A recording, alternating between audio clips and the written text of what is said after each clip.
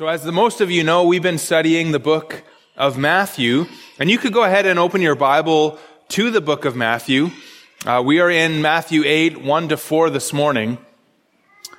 But I just want to, as we kind of get there, I just want to introduce it again, kind of remind you where we are in the flow of the book. We looked at the first 4 chapters, which told us about Jesus' miraculous conception.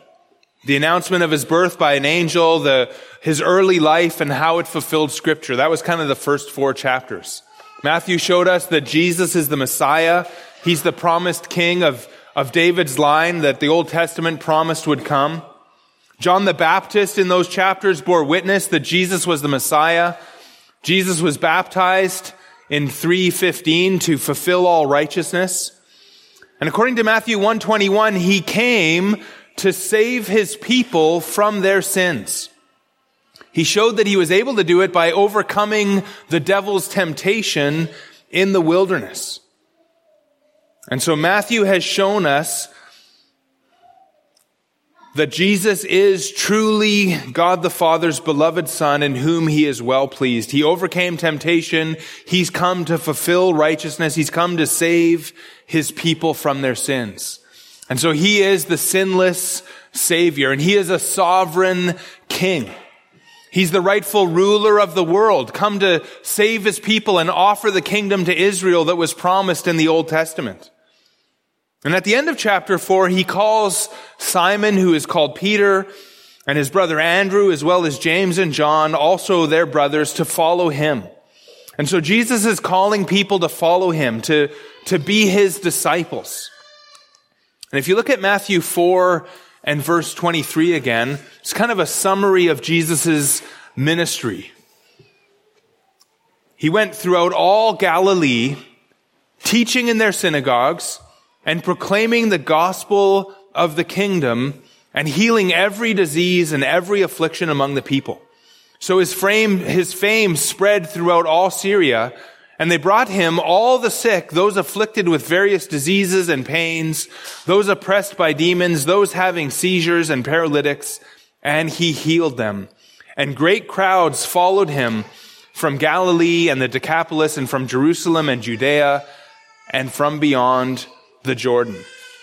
And so Jesus' ministry, as we kind of enter into the beginning after kind of the initial introductions of Matthew, Jesus' ministry is summarized in verse 23 as teaching, preaching, and healing every disease and affliction. Teaching in the synagogues, preaching, proclaiming the gospel of the kingdom, and healing every disease and every affliction. That's a summary of Jesus' ministry. And his preaching ministry was summarized in 4:17. Matthew 4:17 says, "From that time Jesus began to preach, saying, 'Repent, for the kingdom of heaven is at hand.'" That same word used for preaching in 4:17, where it says he began to preach, is the same word used in 4:23, where Jesus preached the gospel of the kingdom, proclaiming the gospel of the kingdom. That's the same word there, proclaiming and preaching. Now, Jesus' teaching ministry was presented to us by Matthew in the Sermon on the Mount. And up until the Sermon on the Mount, Jesus hadn't really said much in the gospel. And so the Sermon on the Mount introduced us to Jesus' words.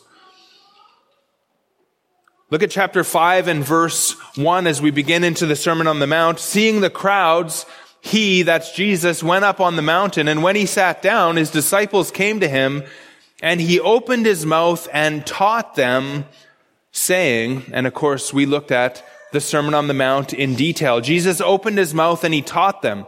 He taught his disciples, and that word there, taught, is the same word as we see in 4:23, where he was teaching in their synagogues.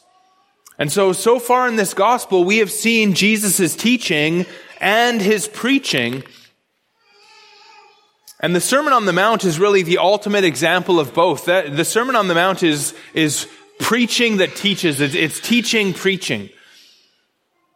Now, verse 23 and 24 also summarize Jesus' healing ministry, but Matthew hasn't given us any examples of it yet. And that's what he's going to do now in chapters 8 and 9. He's going to show us Jesus' healing ministry.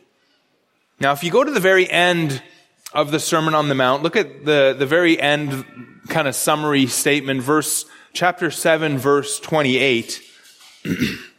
It says, "And when Jesus finished these sayings, the crowds were astonished at his teaching, for he was teaching them as one who had authority and not as their scribes." Jesus, as we saw, he taught with authority. And we looked at the Sermon on the Mount in detail, and Jesus told us exactly what we must be to enter into the kingdom of heaven. He called us to enter into a life of obedience to him. He commanded us to live a life of righteousness for the glory of God. And his teaching was with authority.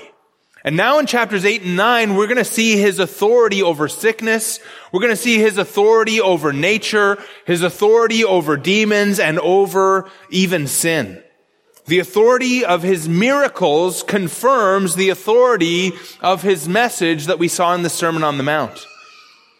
You see, it's possible, maybe perhaps it's possible for someone to come along and speak with authority and to make great claims about themselves. But it's another thing entirely to back it up with supernatural works like the Lord Jesus did. And so we're going to begin a look at Jesus' deeds. Now this section, Matthew chapter 8 and 9, isn't necessarily in chronological order. Matthew actually, what he does here is he has 3 sets of 3 miracle stories here. And one of those stories actually kind of has 2 miracles in one. And so there's 3 sets of miracle stories with 3 miracles in each set, except for one that has 4 miracles. And so that's 3 sets of 3 plus 1 for 10 miracles in a row. 9 stories, 10 miracles. And the 3 sets of miracles are separated by 2 sets of calls to discipleship. And so we're going to see 3 miracles, and then a little bit on discipleship, and then 3 miracles, and then a little bit on discipleship, and then 3 miracles, which actually has 4 miracles. And then that section's going to close with Matthew chapter 10 and Jesus' words again. So let's take a minute just to look at I want to give you like a flyover of this section. Excuse me. So open your Bibles to Matthew chapter 8. Now, verses 1 to 4 is what we're going to look at today. And here's what it says. It says, "When he came down from the mountain, great crowds followed him. And behold, a leper came to him and knelt before him, saying, 'Lord, if you will, you can make me clean.' And Jesus stretched out his hand and touched him, saying, 'I will. Be clean.' And immediately his leprosy was cleansed. And Jesus said to him, 'See that you say nothing to anyone, but go, show yourself to the priest and offer the gift that Moses commanded for a proof to them.'" And that's miracle number 1. Jesus healed a leper. And we're going to look at that in more detail in a little bit. But next in verses 5 to 13, Jesus healed the slave of a Gentile. The Gentile was a Roman centurion, and remarkably, Jesus healed this man without even being in his presence. And so that's miracle number 2, or story number 2. And then third, in verses 14 to 17, Jesus healed Peter's mother-in-law who was sick with a fever. And that's the first set of 3 miracles. And notice they're all somewhat outcast, from greater to lesser. There's a leper, a slave of a Gentile, and then we have a woman. And then in verses 18 to 22, there's a brief interlude there on discipleship. And 2 people tell Jesus that they're going to follow him, and Jesus points them to the cost of being a disciple of his. And then the second set of miracles starts in verse 23. That's miracle number 4. And Jesus rebukes the wind and the sea, and a great storm that we see in verse 24 becomes a great calm in verse 26. And then in verse 27, look at it there. The men marveled, saying, "What sort of man is this that even winds and sea obey him?" And so that's miracle number 4. Miracle number 5 is in verses 28 to 34 of chapter 8.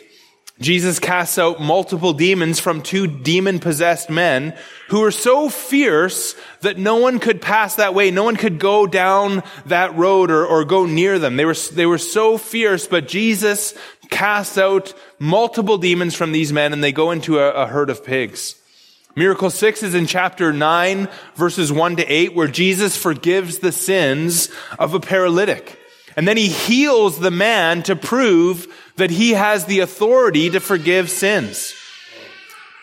And so if set 1 shows us Jesus' compassion for the outcasts, set 2 shows us Jesus' power over nature, over demons, and even over sin. And the focus of the middle set, and really on this whole section, is Jesus' authority. Look at verse 8 of chapter 9. And when the crowd saw it, they were afraid, and they glorified God who had given such authority to men. Of course, at the time, the crowd supposes that Jesus is a man, but they marvel at the authority that he has over nature, over sin, and over demons. And after the second set of 3 miracles, we have another interlude on discipleship. Matthew is called to follow Jesus in verses 9 to 13. And then the disciples of John have a question about fasting in verses 14 to 17. And the third set of miracles, the third set of miracle stories begins in verse 18 with miracle number 7. Jesus raises the daughter of the synagogue ruler to life. She was dead and she rose back to life. They were in the midst of her funeral, and he even raised her up during the funeral. Now, on the way to the funeral, Jesus also healed another woman, and so that's kind of miracle 7 and miracle 8.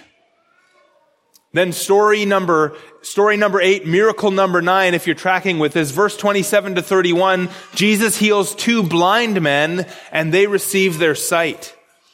And then miracle 10, story number 9, the third set of 3, kind of closing it up. In verses 32 to 34, Jesus healed the demon-possessed man who was also mute. And when the demon was cast out, the man spoke.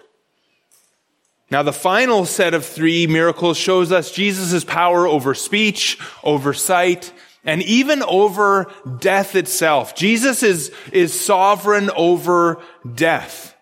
And then verses 35 to 38, have a look at that. The concluding summary again, verse 35, and Jesus went throughout all the cities and villages, note this again, teaching in their synagogues and proclaiming the gospel of the kingdom and healing every disease and every affliction. And that's really the same as what we saw in chapter 4, verse 23. Teaching, preaching, proclaiming the gospel, and healing every disease and every affliction. Verse 36, when he saw the crowds, he had compassion for them because they were harassed and helpless like sheep without a shepherd. Then he said to his disciples, the harvest is plentiful, but the laborers are few. Therefore, pray earnestly to the Lord of the harvest to send out laborers into his harvest. And so notice again, teaching in their synagogues, proclaiming the gospel of the kingdom, that's preaching, heralding the good news, and healing every disease and every affliction. That was Jesus' ministry. He taught, he preached, he healed. And he had compassion on the crowds because they were like sheep without a shepherd. And that's one of the things that we want to notice as we work through this section, chapters 8 and chapters 9. Jesus has shown us what he demands. He has shown us in his teaching and preaching what he demands, but he is at the same time, he is exceedingly compassionate towards everyone who will come to him. And so he has strong demands, but he is also compassionate towards those who will come to him. Jesus cares about people. He cares about our problems. He cares about our concerns. He cares about us. And he will help us. He will help whoever comes to him. And if we come poor in spirit looking for his help, he will offer it. And so Jesus demands allegiance, but at the same time, he will help us attain to it. And so let's look at this compassionate Jesus in this first miracle in chapter 8, verses 1 to 4.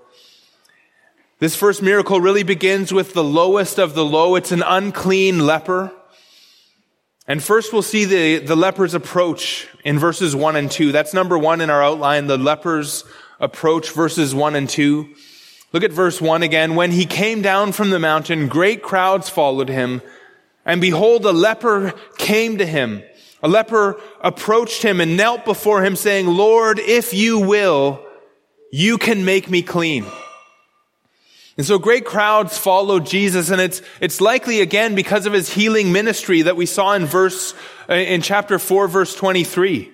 Again, chapter 4, verse 23 says, So he went throughout all Galilee, teaching in their synagogues, proclaiming the gospel of the kingdom, and healing every disease and every sickness among the people, every affliction among the people.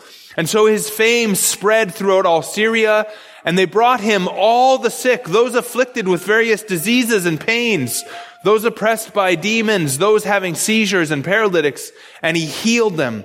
And great crowds followed him from Galilee and the Decapolis, from Jerusalem and Judea, and from beyond the Jordan. And so this man has heard, and even great crowds are following Jesus. They're not necessarily his disciples, but they're curious about him, and they're bringing sick people so that he can heal them.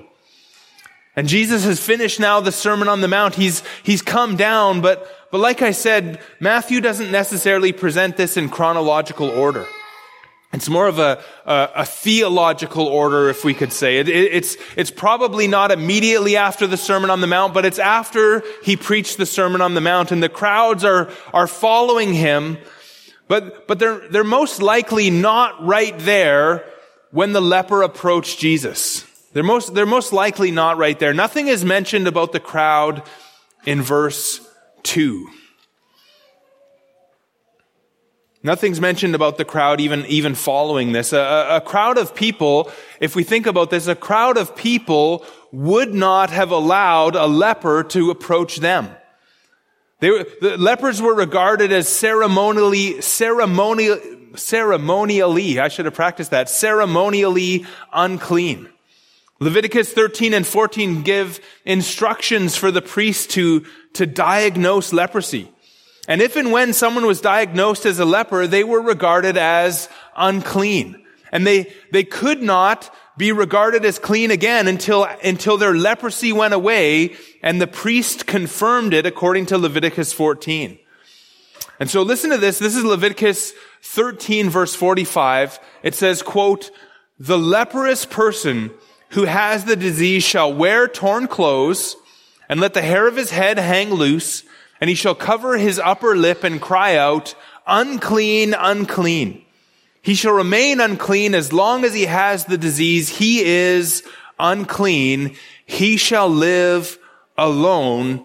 His dwelling shall be outside the camp." That's Leviticus 13, 45 and 46. Lepers had to live outside the camp. They could not live in any city in Israel. And they were to have no contact with healthy people, no contact with healthy people. To touch a leper would make you unclean. Leviticus 5:3 says, if he, and that is if anyone, touches human uncleanness, and that would include the uncleanness of a leper, if anyone touches human uncleanness, of whatever sort the uncleanness may be with which one becomes unclean, and it is hidden from him, when he comes to know it and realizes his guilt, and then that verse goes on to say that such a one who touches human uncleanness would need to offer a sin offering. And so to touch an unclean human would make an Israelite unclean according to the law. And it could also very likely spread the disease. And so the lepers were quarantined outside of the camp. And therefore, because of this rules, because of these things in the law, Jews made a rule to make sure that they stayed healthy and to make sure that they stayed ceremonially clean. They made a rule that they had to stay 6 feet away from a leper. And so in the Mishnah, the commentary on the law, there was this rule: you had to be 6 feet away from a leper. And so the crowds wouldn't have permitted the leper to come near them. And if a leper would have come near them, the crowd would have dispersed to at least 6 feet away. Now, when a leper came near, they would have been calling, "Unclean, unclean." And they wore torn clothes, and they had their hair loose, and they had, and I'm not sure what this is, some kind of a covering over their mustache. Now, I think that was more of a thing of shame to kind of cover the mustache. But it might have been even some kind of a face covering. I couldn't really figure out much about that, but they covered their face in some way, their upper lip. They literally in Hebrew, they covered upon their lip. And so it's some kind of a Hebrew idiom. Plus, lepers are required to call out "unclean, unclean," and as they approach people until they were verified clean by a priest. Now, not only that, but lepers were easily recognizable because they had leprosy. And so if you had leprosy, in many cases, you were entirely white and your hair was white and you were very noticeable. Now, leprosy, as far as, biblical, Hebrew, ancient writing, leprosy included a wide variety of skin diseases. It wasn't only what we think of as leprosy today. There would have been a wide variety of contagious and spreading skin diseases, including most likely what we think of as leprosy today, which is called Hansen's disease. So if Hansen's disease did exist in Jesus' day, when Jesus was on the earth, it would have included that, but it would have included an even wider variety of skin conditions. And so we simply don't know much about exactly what this man had. But we do know that the man had leprosy, and that was diagnosed according to Leviticus 13. And so he was sick, and he was unclean. He was unclean, and he was not permitted to dwell with the rest of society. He was an outcast from society. And this man would have had no human contact since the day that he was diagnosed with leprosy, except with other lepers. And so as often you would find lepers kind of out in the outcasts, and they would live by themselves in small groups and care for one another. But this man would have had no healthy human contact since the day that he was diagnosed. And he would have also been regarded as a sinner by the rest of society. He was regarded as unclean, and to be unclean is to be a sinner. There's a close association between uncleanness and sin. And it was likely worse, if you think about it, it was likely worse to be unclean than to be sinful.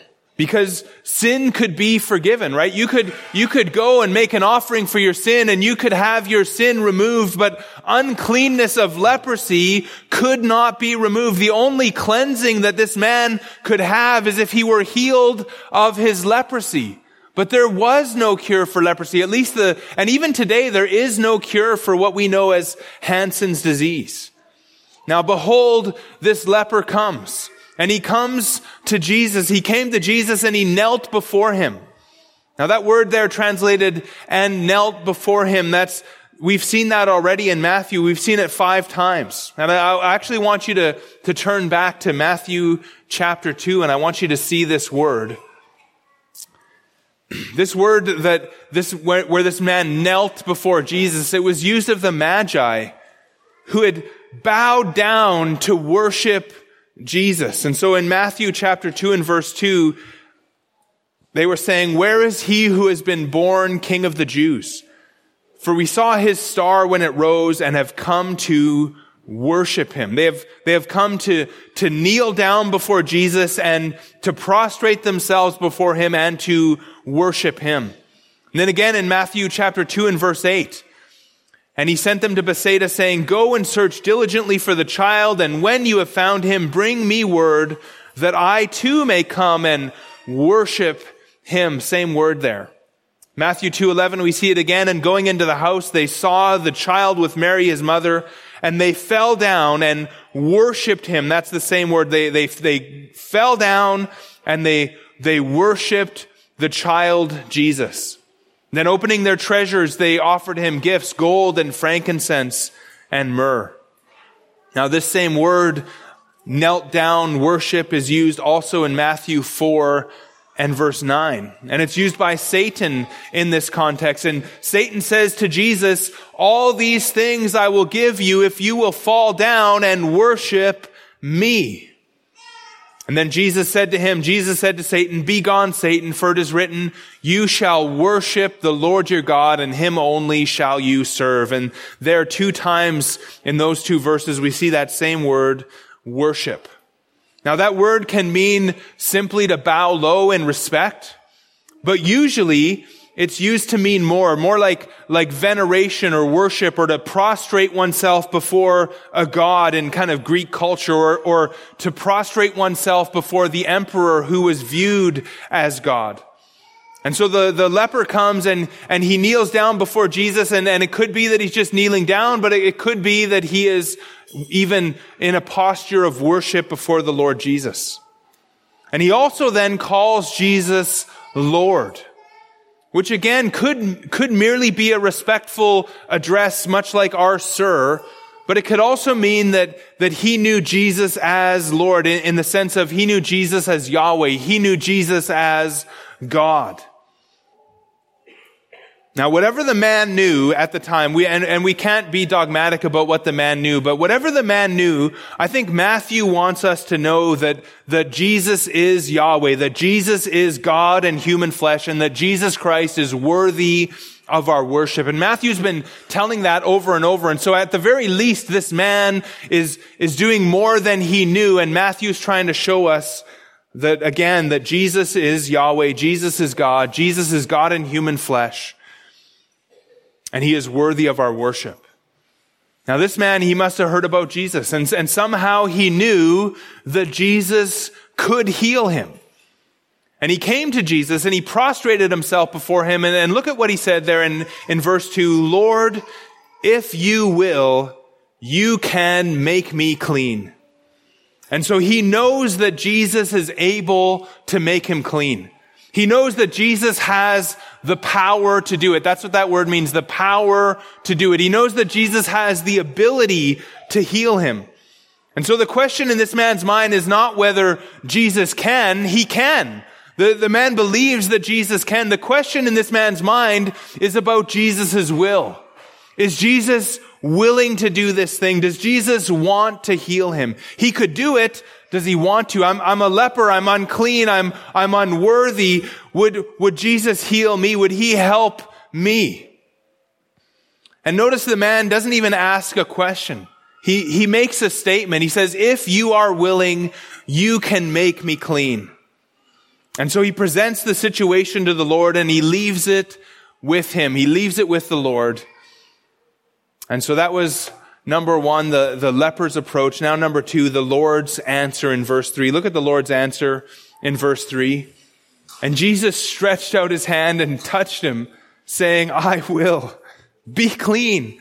And immediately his leprosy was cleansed. Now this is remarkable on so many levels. Obviously remarkable that the man's leprosy was cleansed. That's amazing. Jesus healed the man, and he was instantly healed. Leprosy gone. His skin would have been visibly deformed, and now it's completely restored. The key mark of leprosy was its visible discoloration, even open sores at times on the skin, and there was no hiding leprosy. Everyone would have been able to see the leprosy, and honestly, if it was Hansen's disease, people would have been able to smell the leprosy. People would have been able to hear it in the man's voice. It really deteriorated everything about a person. And so there was no hiding this leprosy. Everyone would have been able to see it, and then everyone would have been able to see the miraculous healing that Jesus did. Jesus healed the leper, and he did it with no show, no drama, no special ceremony, no gimmicks, just an instantaneous, complete, and total healing. And this is remarkable because miracles hadn't happened in Israel for over 400 years. Malachi was the last prophet in Israel around 400 years earlier. And even amongst the prophets, healings and miracles were exceedingly rare. John the Baptist was a prophet. He didn't do any miracles. And only twice in biblical history was leprosy healed before this. Only twice that's recorded in Scripture. Remember, Moses' sister Miriam contracted leprosy as a judgment from God for speaking against Moses with her brother Aaron. And Numbers 12, 1-16 recounts the story. And after Miriam and Aaron repented of their sin of rebellion against Moses, Moses prayed for his sister. And the Lord said, send her outside of the camp for 7 days. And by the end of the 7 days, the diagnostic period that's recorded in Leviticus 13, by the end of that 7 days, she was healed of her leprosy. And we really don't have any details about how it happened or whatever, but Moses prayed for his sister, and by the end of the 7 days, she was healed and accepted back into the camp. The other time leprosy was healed is recorded in 2 Kings chapter 5, where Elisha the prophet was used to heal the commander of the army of Syria. And this man's name was Naaman, and he was cured by washing 7 times in the Jordan according to the word of Elisha. And those are the only other times where Scripture, at least in the Old Testament, records the healing of lepers. Now in Matthew chapter 10, and I guess you could turn there if you'd like, we're just right close to there. Matthew 10 and verse 8, Jesus is going to commission his apostles. And part of that commission in verse 8 is heal the sick, raise the dead, cleanse lepers, cast out demons. And so Jesus is going to commission his apostles to cleanse lepers. And in Matthew 11 and verse 5, Jesus tells John's disciples that as proof of his messiahship, look at 11 verse 4, Jesus answers John's disciples, and he says to them, go and tell John what you see and hear. The blind receive their sight, the lame walk, lepers are cleansed, the deaf hear, and the dead are raised up, and the poor have the good news preached to them. And blessed is the one who is not offended by me. And so John's disciples, they come, and they want to know, according to verse 3, are you the one who is to come, or shall we look for another? Are you the Messiah? And Jesus says one of the evidences that he is the Messiah is that the lepers are cleansed. Now Luke 17 and verse 12 records Jesus healing 10 lepers. And so it seems that this was a common aspect of Jesus' ministry, healing lepers. And so the healing of leprosy is remarkable. But go back to chapter 8. There's more here. Not only did Jesus heal this man, but he also touched him. Now again, nobody would have touched this leper, except perhaps another leper, since the day of his sickness. No one would have come within 6 feet of him. In fact, listen to this. John MacArthur noted this quote. He says, one ancient rabbi said, when I see lepers, I throw stones at them lest they come near me. Another said, quote, I would not so much as eat an egg that was purchased on a street where a leper had walked. End quote. So you think about this leper and nobody has touched this man. How sad would that be? Total isolation. Even the most religious people, these are rabbis that are recorded in the ancient scriptures, even the most religious people threw rocks at them and they taught others to do the same. But Jesus stretched out his hand and he touched the man. Moses had put Miriam outside the camp for her healing. Elisha had sent Naaman to wash in the Jordan. He had sent him away, but Jesus touched the man. And we see in this touch, we see Jesus' compassion. He didn't need to touch the leper to heal him. He could have healed him without touching him. All that was needed was Jesus' will to heal the man. And in the very next miracle, it proves it, because look at Matthew chapter 8 and verse 5. It says, when he entered Capernaum, a centurion came forward to him, appealing to him, "Lord, my servant is lying paralyzed at home, suffering terribly." And he said to him, "I will come and heal him." But the centurion replied, "Lord, I am not worthy to have you come under my roof, but only say the word and my servant will be healed. For I too am a man under authority with soldiers under me, and I say to one, 'Go,' and he goes, and to another, 'Come,' and he comes, and to my servant, 'Do this,' and he does it." And when Jesus heard this, he marveled, and we can skip down now to verse 13 there. And to the centurion, Jesus said, "Go, let it be done for you as you have believed," and the servant was healed at that very moment. And so we see from that Jesus didn't need to touch the man, but he did it as an act of love and compassion. And when he touched that man, Jesus didn't become unclean. Instead, the man became clean. The man was instantly healed of his leprosy. And so here's something that we need to know about Jesus. Jesus loves to show compassion. And when the lowest and the weak and the outcasts come to him, he loves to pity them. He loves to help them. Jesus is only hard towards those who refuse him or towards those who reject him. He came to save sinners. He came to accept us and to make us acceptable to God. And if you will receive Jesus on his terms, he will receive you. He will welcome you with open arms and he will help you. Another remarkable aspect to this whole thing is that Jesus says, "I will be clean. I will."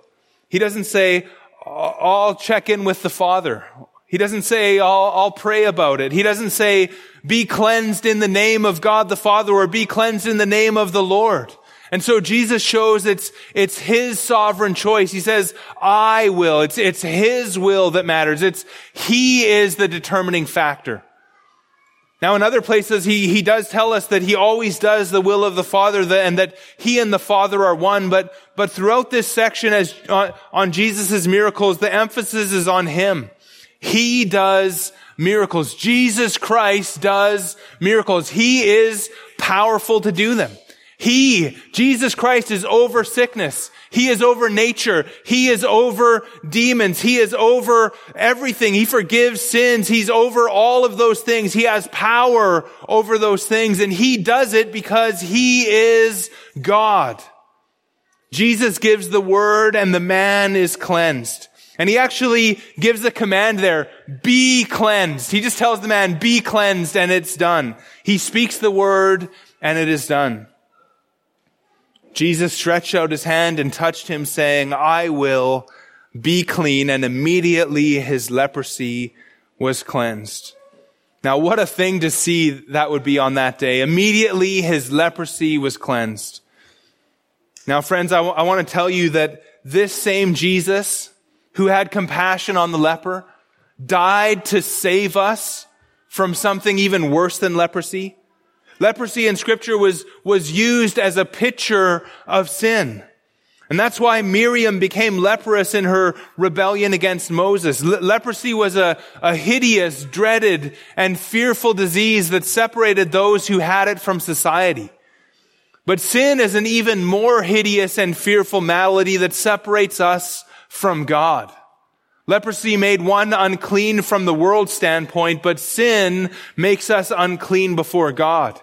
Sin is breaking God's law, and God will break those who break his law. God will punish sin because God hates sin. But God sent his Son, the Lord Jesus Christ, to save sinners from his wrath. Jesus died to save sinners. His ministry was to teach and preach and heal, but most ultimately, he came to die in our place to bear God's wrath for our sins, so that God could be just and that God could justly forgive us of our sins. And 3 days after Jesus died, he rose again. He's alive today. And Jesus is here even now. And he remembers and he knows that he came to save sinners. He remembers that he died to save his people from their sins. And he is as compassionate now towards sinners as he was on that day towards the outcast, unclean leper. We sang this morning, and I'm not quite remembering the words, but something along the lines that we were vile and unclean. And Jesus came to wash us of that vileness and to make us clean before the Father. And so if you haven't done so today, if you haven't done so, say to Jesus today, even in your heart now, say, Lord, if you are willing, you can make me clean. And he will cleanse you of your sin. He has told us that he is willing to save sinners who come to him. Now, as far as healing goes, Jesus hasn't sent us to heal every sickness like he did with his apostles. He sent us to preach the gospel of salvation. He sent us to be healed and to preach the message of forgiveness of sins. Now, sometimes God will answer prayers for healing, but it seems largely the miracles of Jesus and the miracles of his apostles were there to confirm the word of God that they wrote. And so although we do believe that God will at times answer prayer for healing, that's not our mission. That's not what we are to do. But don't miss this today. Don't miss this. The Jesus who is all powerful and willing to heal the leper who came to him, he is powerful and willing and alive and here to help us always. Jesus is compassionate and loving, and he loves to show mercy. He loves to save sinners. And so let's look then, number 3, we saw the Lord's answer. Now let's look at, in verse 4, the Lord's appeal. Verse 4 says, and Jesus said to him, see that you say nothing to anyone, but go show yourself to the priest and offer the gift that Moses commanded for a proof to them. The Lord commanded this man to keep quiet about the healing and instead to go show himself to the priest. Now, Leviticus chapter 14, and you could read that on your own. It actually outlines a process for the priest to verify and confirm and declare clean somebody who is healed of leprosy. Now, when you think about this, now, perhaps there was a few kind of what we could put in quotes leprosies that existed that would maybe kind of self-heal. Some certain skin conditions maybe would come and then go away, and so you could be regarded as a leper, and then you could be kind of regarded as no longer a leper. But what we know of as leprosy today, that was not curable.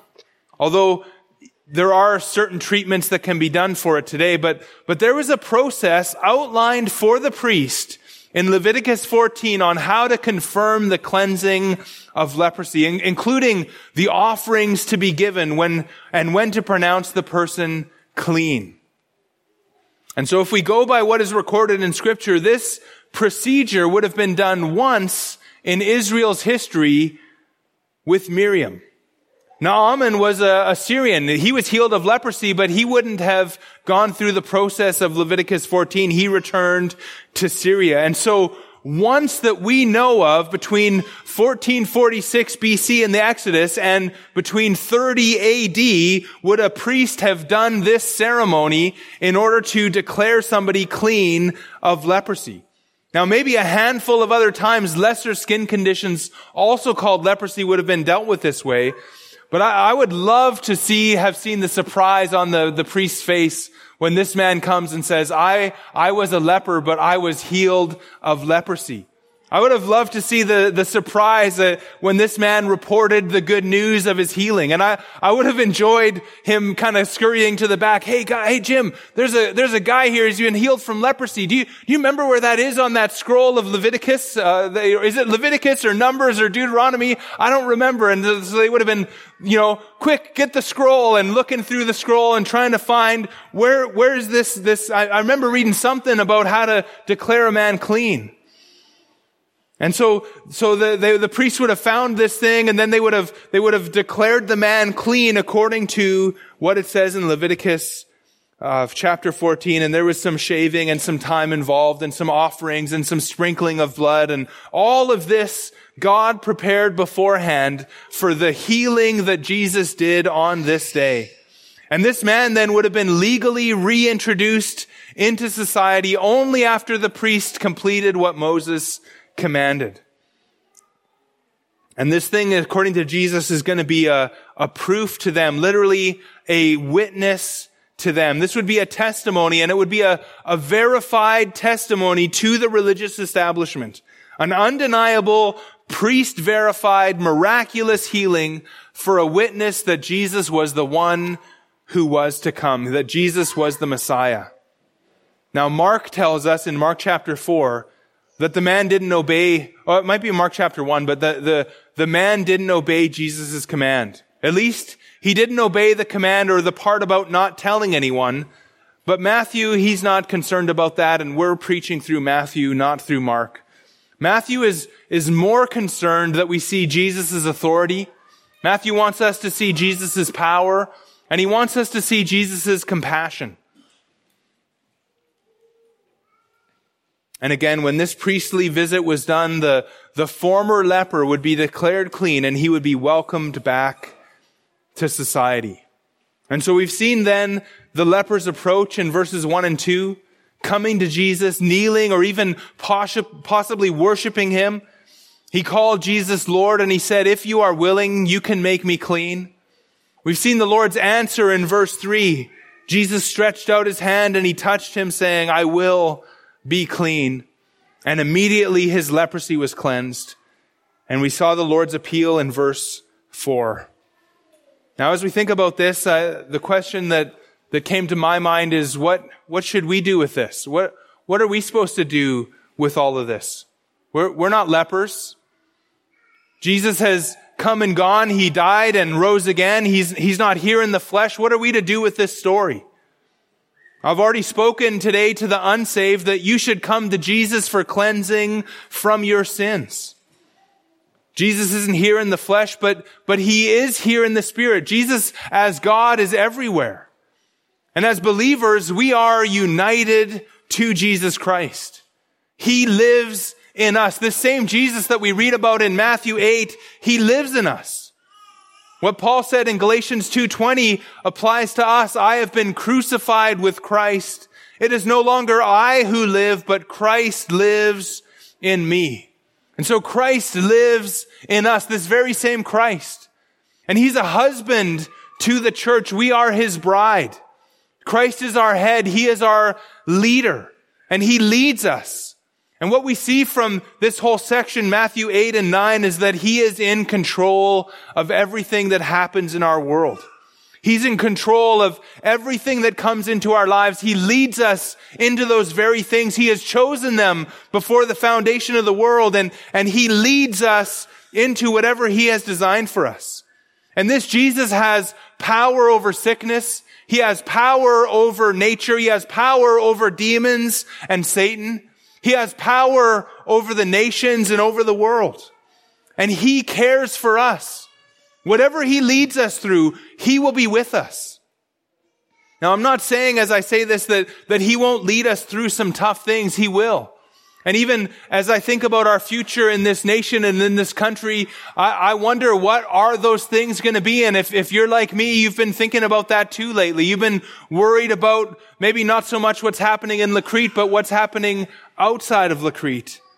But whatever the Lord Jesus leads us through, he will be with us in it. And he is powerful and he is compassionate. He loves us and he cares for us. And he could stop it like this. He could come with the breath of his mouth and put an end to it all. He could come and take us right now and rapture us away to heaven. Or he could lead us through the most difficult things, and he could do it and we could be full of joy because he is powerful enough and he cares for us. And he promises that he won't lead us through anything that isn't for our good and for his glory. And so we can take great comfort in this, that Jesus is powerful, he's compassionate, he loves us, and he cares for us. And so we're going to sing, "'Tis So Sweet to Trust in Jesus," and I can hardly wait. Let's pray. Lord, thank you for who you are. You've given us your words, and now you show us your power. We thank you, Lord Jesus, that you rose from the dead and that you are alive today and here with us. We thank you that you are with us to the end of the age, and we are so thankful for that. Father, forgive us for where we worry or where our minds forget who you are and what you can do. And I pray that you would set our minds on the Lord Jesus Christ and give us joy as we think about the sweetness that it is to trust Jesus. It is truly sweet, Father, and those of us who are saved, we thank you for it with all of our hearts. We pray in Jesus' name. Amen.